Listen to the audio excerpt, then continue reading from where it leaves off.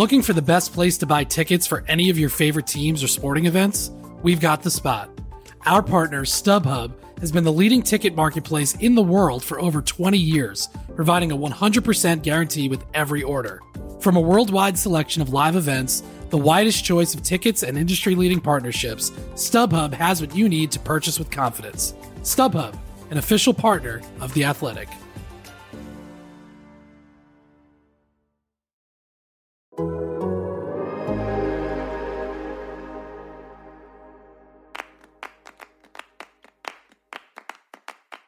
The NWSL has a new commissioner. Jessica Berman has been hired to lead the league after years at the NLL, that's the National Lacrosse League, and the NHL, obviously the National Hockey League. But how will her experience translate to women's soccer?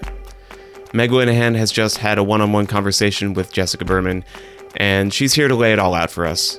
I'm Alex Abnos from The Athletic, and this is Soccer Every Day for Thursday, March 10th. But first, your TV guide for today, as always, all times are Eastern. We have a bunch of UEFA Europa League action in the round of 16. These are the first legs that are happening. We had a couple happening yesterday, and we have a bunch of them happening today. The first one kicks off at 12:45 p.m. That'll be Sevilla versus West Ham United. All these games are on Paramount Plus, by the way. The rest of them kick off at 3 p.m. Those ones, Barcelona versus Galatasaray, Rangers versus Crvena Zvezda, Sporting Braga versus Monaco, and Atalanta versus Bayer Leverkusen. I think probably Barcelona Galatasaray and Atalanta Leverkusen are the two big ones to watch there. There's also a whole bunch of Premier League games happening today. At 2:30 p.m., Norwich hosts Chelsea. Also at 2:30, Southampton hosting Newcastle United. And also at 2:30, Wolves hosting Watford. And if you want to catch another glimpse of Jesse Marsh in charge of Leeds, they play at 2:45 p.m. against Aston Villa. There are also a whole bunch of UEFA Conference League games happening. That's also in the knockout stages, but I'm not going to go through all those games and all those teams. They're all at Paramount Plus, and they kick off at either 12:45 p.m. or 3 p.m. One game that might be on your schedule that will not be happening is RB Leipzig versus Spartak Moscow. UEFA and FIFA has removed all Russian teams from competition due to the ongoing situation in Ukraine. Okay, with that, let's send it over to Meg to talk some more about new NWSL Commissioner Jessica Berman.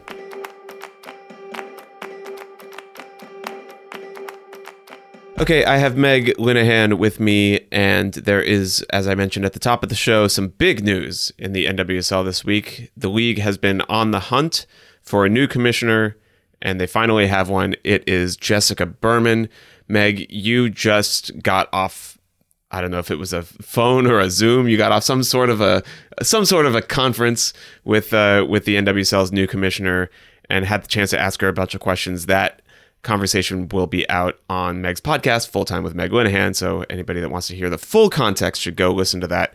But not until you're done listening to this show. So Meg, can you give us like sort of the Cliff Notes version, sort of who is Jessica Berman, where did she come from, and what did you find out in talking with her just now? Sure. So Jessica Berman has been appointed new NWSL commissioner. She's going to serve a 4-year term that will start on April 20th, which has been amusing all of us all day long. Yet somehow not a lot of jokes about it on the conference call. Oh, just wait. Yeah.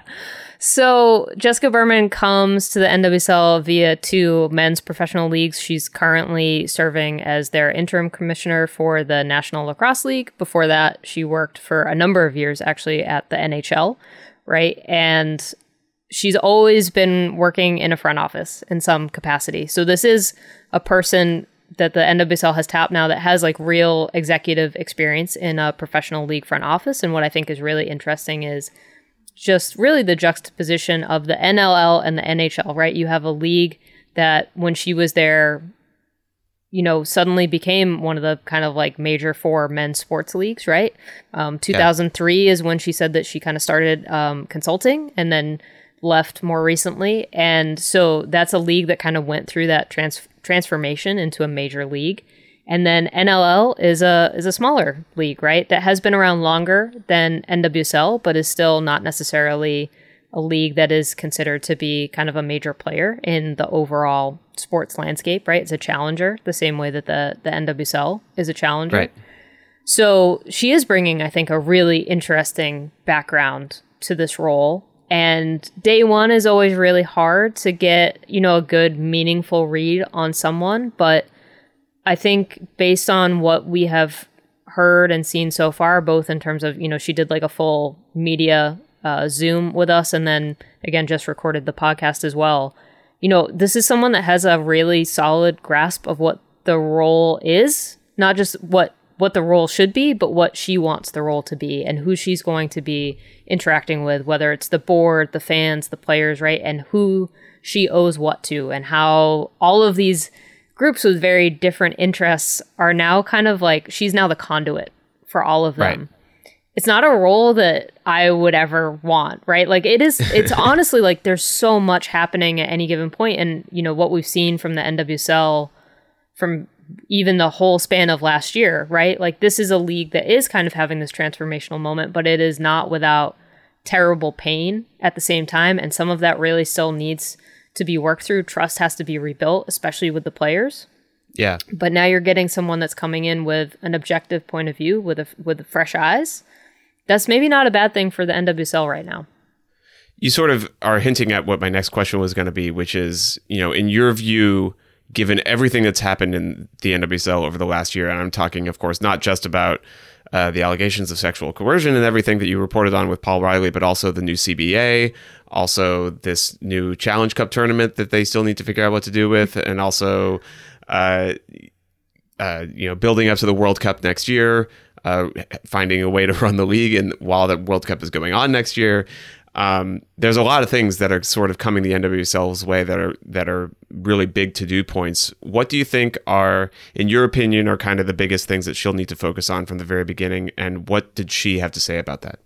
Yeah, I mean, in my point of view, right, I think what is really good about the timing of this hire is that she is going to have essentially a full year to wind up to that 2023 World Cup. What we have seen for the history of the NWSL is that 2015 and 2019 have been big moments where the NWSL has been able to stay in the draft of a World Cup. And that's how it always has been.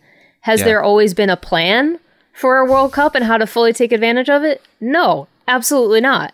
And so maybe now you're going to get this chance of the teams and the league front office itself really coordinating and figuring out how do we take advantage of this big moment and how do we use it to our advantage. The big part, and this was something that she spoke to a number of times, right? Like building trust with the players, I think really is front of mind for her. But what I thought she said that was very interesting is the CBA is already done. The time that we get to now build trust between the league and the players is a time where, like, in theory, no one's asking each other for things, right? Like, there's no fight ongoing. We can actually, build that relationship and not have the pressure of CBA negotiations on us.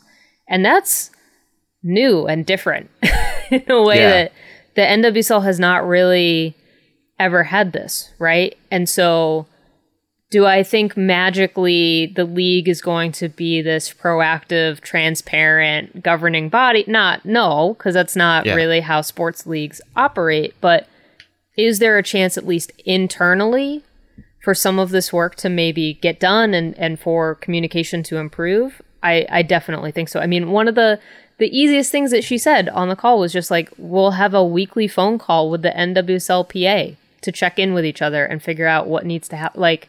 And this is something that did not exist before? Yeah. Should not feel revolutionary, but just how it's this kind of matter of fact, we are going to be in constant communication, I think is very kind of reassuring to hear on day one.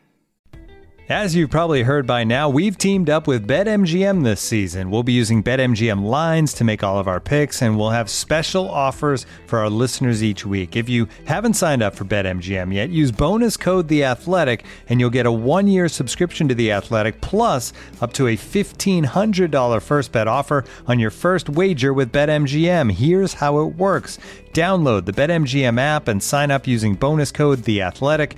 Make your first deposit of at least $10, place your first bet on any game, and claim your voucher for a 1-year subscription to The Athletic. See BetMGM.com for terms. U.S. promotional offers not available in D.C., Mississippi, New York, Nevada, Ontario, or Puerto Rico. Gambling problem? Call 1-800-GAMBLER. Available in the U.S. Call 877-8-HOPE-NY or text HOPE-NY 467-369 in New York. Call 1-800-NEXT-STEP in Arizona. 1-800-327-5050 in Massachusetts. 1-800-BETS-OFF in Iowa. 1-800-270-7117 for confidential help in Michigan. 1-800-981-0023 in Puerto Rico. First bet offer for new customers only in partnership with Kansas Crossing Casino and Hotel. Don't forget, if you haven't signed up for BetMGM yet, use bonus code The Athletic, and you'll get a 1-year subscription to The Athletic, plus up to a $1,500 first bet offer on your first wager. Hey, it's Kaylee Cuoco for Priceline. Ready to go to your happy place for a happy price? Well, why didn't you say so? Just download the Priceline app right now and save up to 60% on hotels. So whether it's Cousin Kevin's Kazoo Concert in Kansas City, go Kevin, or Becky's Bachelorette Bash in Bermuda, you never have to miss a trip ever again. So download the Priceline app today. Your savings are waiting. Go to your happy place for a happy price. Go to your happy price, Priceline. Do you get the sense that she's going to be able to have the resources and financial backing and whatever she needs to do some of the things that she wants to do? Or, you know, like everybody comes into jobs like this with grand ambitions, but you then need to be given the agency and the ability to do them. Do you think she'll have that in this form of the NWSL that we have right now? Yeah, I mean, I think that at least is probably something that I feel a little more optimistic about, because there is such a huge influx of money into the league right at the moment from a sponsorship point of view, right? Like you see Delta coming in, and like, while the league is announcing an airline travel partner that doesn't actually have a travel component to the sponsorship, right? There's going to be money in there that maybe allows them to actually hire someone to run diversity, equity, and inclusion stuff at the NWSL, right? So part of what needs to happen first is like, there's actually a whole bunch of open jobs in the front office right now. Like, people have to get hired. The NWSL front office for so long has been this kind of bare bones thing, right? Of 8-9 people doing the work of 40 people or whatever it is. Like, you have to at least maybe get to a point where you have 15 to 20 people. Right? And it makes a lot more sense to get those hires done after you have a commissioner, after you have the sense of who's going to be leading the ship, right? So that's part one, right? And I think the fact that those job requisitions are out shows that there is going to be money flowing into the front office in a positive way. What I am really interested to see is, we have seen so much focus on the business side of the NWSL, right? And that's part of the reporting that I did last year so much, right? Is that the business side has always been so front and center, the stability of the league, the sustainability of the league. Sponsors are so, such a big priority that player safety, but also the product has fallen behind. And this is where I'm really interested to see where she comes into this league, especially as with a background that is not in soccer, and approaches the product side of how do you make the product on the field better. And this is stuff that players are talking about, right? Like the fact that players are coming on my podcast to talk about their dissatisfaction with how the schedule works. Right? Mm-hmm. That's the kind of other stuff that I think has fallen by the wayside, that when you maybe get someone in that doesn't have like a weird like attachment to how things have been done in the past, right? Like Challenge Cup suddenly has this weird history that we have to like observe. Maybe she's not going to have that loyalty to keeping Challenge Cup as a preseason tournament. Yeah. Related to all of this, and to finish off here, I had to do it to you, Meg. Do you think under this new commissioner, as we sit here with 2 months to go until the NWSL regular season is supposedly scheduled to begin, are we going to get a schedule on a timely basis? Maybe, possibly. I mean, we're past timely basis. So we can plan some summers. No. Obviously this year ain't happening. But what about next year? You think? I think that's the question. In the cards? That's such a, again, like there are these smaller details, right, where like it does turn into this stupid joke, right, that is deeply frustrating on some level though, but also like, why are you doing this? Like there are some basic things that feel like they just need to be buttoned up, because that, like, you're just inviting the jokes, right? And when your own players are also, I mean, Our coworker Steph Young had an excellent meme about the NWSL schedule dropping and gay weddings not being able to be scheduled this summer. Megan Rapinoe is out here retweeting it, right? Like, You're just kind of picking at your own product, and there are ways to make it better that feel like, you know, it's 2022. It's, you know, our big 10th season, even though technically should we be counting it as the 10th season? Maybe not, because we didn't have a regular season in there, but we'll say it is. You got to be professional. If you're going to say you're a professional league, and especially if you're going to make this claim of being the best women's league in the world, you got to get your schedule out on time. Like, that just is basic stuff. Well, hopefully that starts to happen in a little bit more timely manner. And when it does, everybody can join the meme and let Meg know about it. Meg, thank you so much for coming on the show. Anybody that wants to hear her full interview with new NWSL Commissioner Jessica Berman, go over to Full Time with Meg Linehan. You can listen to it wherever you're listening to this. And listen, and I'm sure it'll be very good and insightful. Thanks for coming on the show today.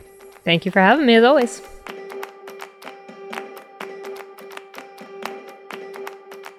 This show is produced by Mike Zimmerman with help from John Hayes. You can get ad-free versions of the show by subscribing to The Athletic, and you can subscribe to The Athletic for $1 a month for 6 months by going to theathletic.com/soccer every day. Thank you so much for listening, and happy soccer to you all.